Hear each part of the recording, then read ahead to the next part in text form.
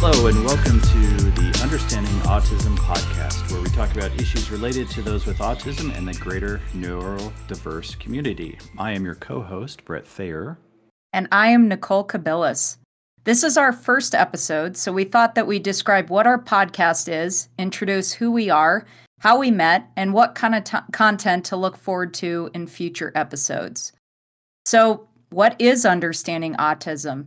The goal of this podcast is to help provide information about autism for parents, teachers, and adults on the autism spectrum, whether those people are diagnosed later in life or get an early diagnosis.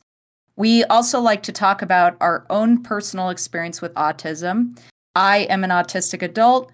Bret is the parent of a young adult on the spectrum, and we are also both former teachers from Colorado. So let's start by introducing the audience to you, Bret. How did you come to understand autism? Well, a couple of different ways. So first, as a teacher way back in the 90s, one of the things that we went through was psychology in the classroom and learning about different neurodiverse people and their needs. There was like one paragraph in our textbook about autism, and it was wholly inadequate to prepare me to what autism was and how complex this thing was, and how best to serve my students. That was 27 years ago, and then things changed with the birth of my son. So my youngest son then was diagnosed with autism, and that began my journey of really trying to figure out what this was, and through that, how to best serve parents and what that was like, and how to navigate all of those things through the public school system, and how to help Josh being successful in school. And through that, I've learned some things that worked with having autistic children in my own classroom. How do you think your understanding of autism changed before your son had his diagnosis and compared to after? Well, there was a big change because part of it was the medical community really didn't know what autism was beyond what they categorized as on the extreme end of the spectrum. Public literature and movies like Rain Man did not sensationalize some aspects of autism, not really getting into what a deeper understanding was. And then when you have a child on the spectrum, that changes. So that was therapy, that was learning about it, that was figuring out who he was as a person and how better to help him. How do you think that experience of raising a child with autism benefited your work as a teacher? Well, it certainly did, because I knew things to look for and warning signs when Josh became agitated, or I called it like this spiral up kind of sensation where he just gets frustrated and it boils over pretty quickly into some kind of emotional outburst. And so I've learned to kind of figure out what those triggers were, and to help Josh understand what those trigger were, and to help him kind of decompress and get some techniques on how to kind of pull himself away from that situation. That being said, as a parent, that also kind of spilled over into my classroom, where I could see those kinds of things in other autistic children, and I knew, okay, this worked for my son, this should work for them as well, and try to get them space.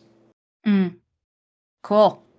Okay, so now that's my story in a nutshell. Nicole, how old were you when you were diagnosed with autism? So I was diagnosed with autism when I was 2 years old in 1993. And at the time, there was really inadequate information about autism, kind of like what you were talking about earlier. So when I was diagnosed, a lot of people thought that I had severe special needs. And a big piece of it was that Asperger's syndrome wasn't put into the DSM until 1994, so the year before or the year after I got diagnosed. And so there wasn't really this understanding that autism was a spectrum and that there could be mild, moderate cases. I was just assumed to have severe special needs. So I went through 4 years of intensive therapy, which included speech, behavior, occupational therapy, horse therapy.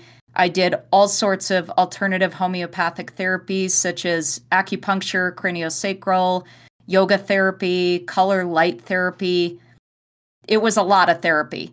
And I think at the time that I was diagnosed, the goal was to cure or fix my autistic traits so that I could assimilate into neurotypical culture by the time I started kindergarten. And there were 2 reasons for this. One was to be able to assimilate with my peers and not experience any bullying or alienation for being different. And the other aspect is if people found out that I had autism, I would automatically get put in special education classes, which would underestimate my actual intellectual potential. So from there, there was kind of a very slow process of coming out and revealing to people that I had autism. And we'll probably get into that in future episodes.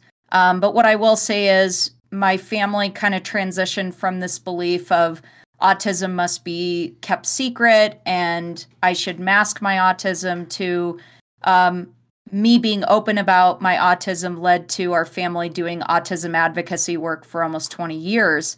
And that gave me so much confidence and a sense of purpose with being openly autistic.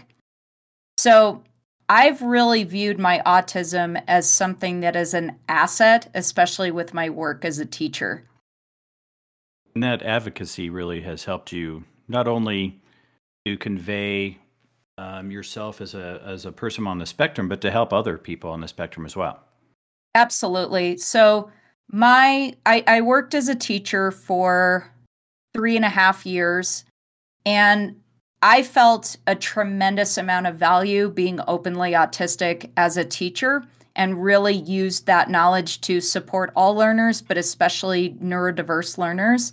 And now I'm in a career transition where my goal is to have a private counseling practice supporting adults on the spectrum and families, primarily supporting adult independence and neurodiversity in the workplace. So on the topic of teaching, since both of us are teachers, that probably just segues into how we first met. So I'll start with it on my end. I was a first-year teacher at Arvada West High School in 2019, and it was my first job. I was nervous, and I didn't know what to expect, especially with the challenges of being an openly autistic teacher in a field that doesn't have a lot of autistic people.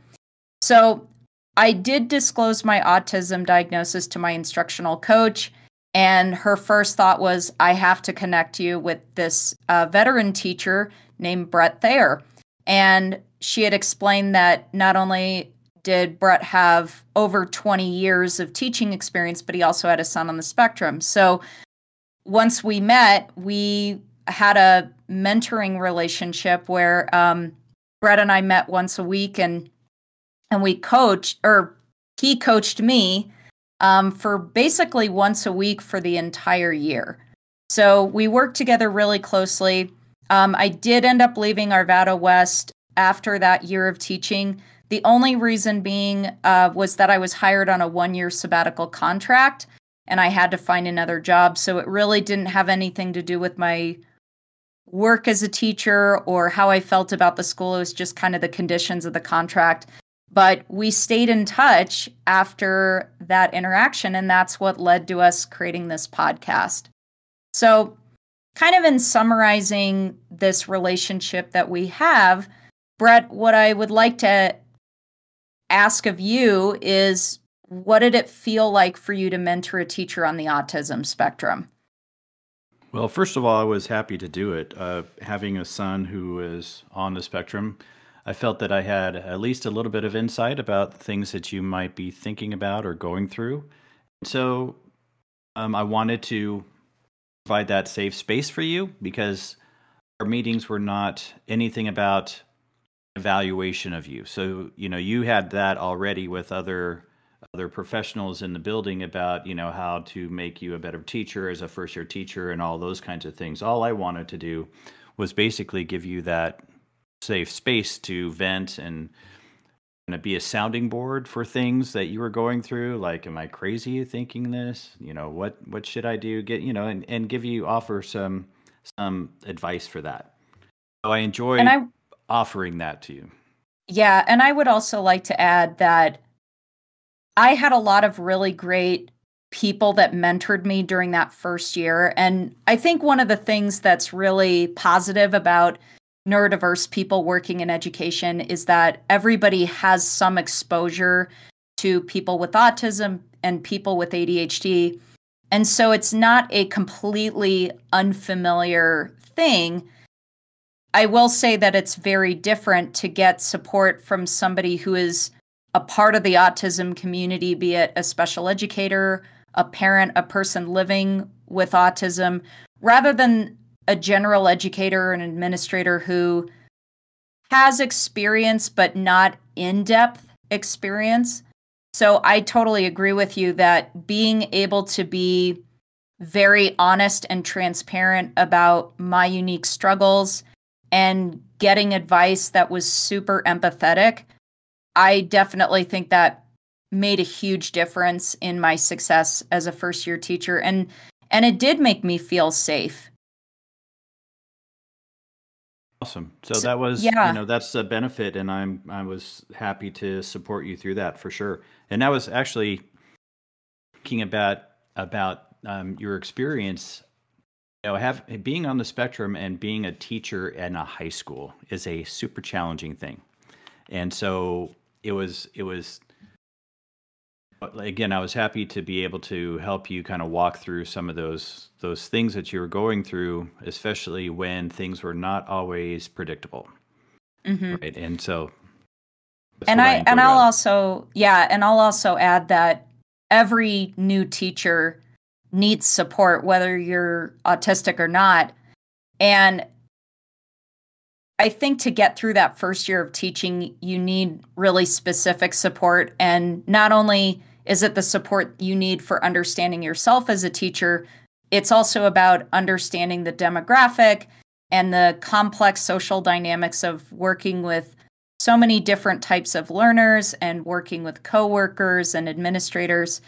And I think another thing that was really great about our time together is it was sort of like one little stepping stone towards that neurodiversity in the workplace initiative in education. So I think it helped people in our school community understand that when those students graduate, they do become working professionals. So that relationship of mentorship and support doesn't stop once that person is in the student role. Eventually, they're going to become a working professional. So it's definitely an evolving process.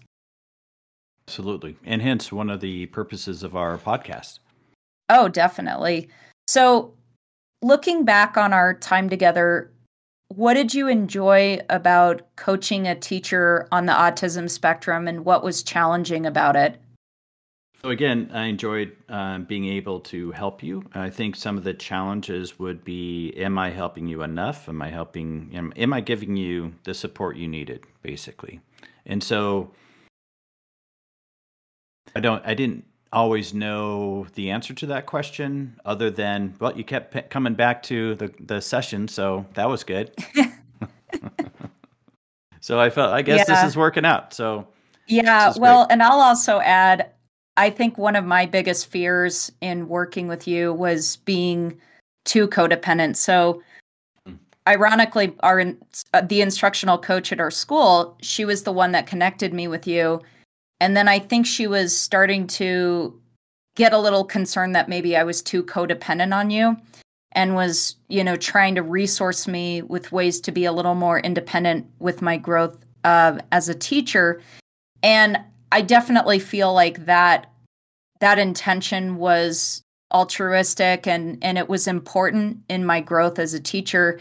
But it also created this fear and insecurity of whether or not I was going to burn you out by depending on you too much for help when you are already giving so much of yourself to your students. And so I do feel like that was a learning curve for me, was really trusting that you were there for me, and that if it was too much, you would tell me. And I think that trust has lent itself to this podcast, because not only were we able to kind of meet each other where we were from a mentor-mentee perspective, but we were also able to kind of use that knowledge and be really successful co-hosts for this podcast. Absolutely. Absolutely. So in wrapping up that conversation about how we met, was there anything else you'd like to add about what you enjoyed about that relationship that we had, and the mentor-mentee relationship, and what was challenging? Anything else you'd like to add?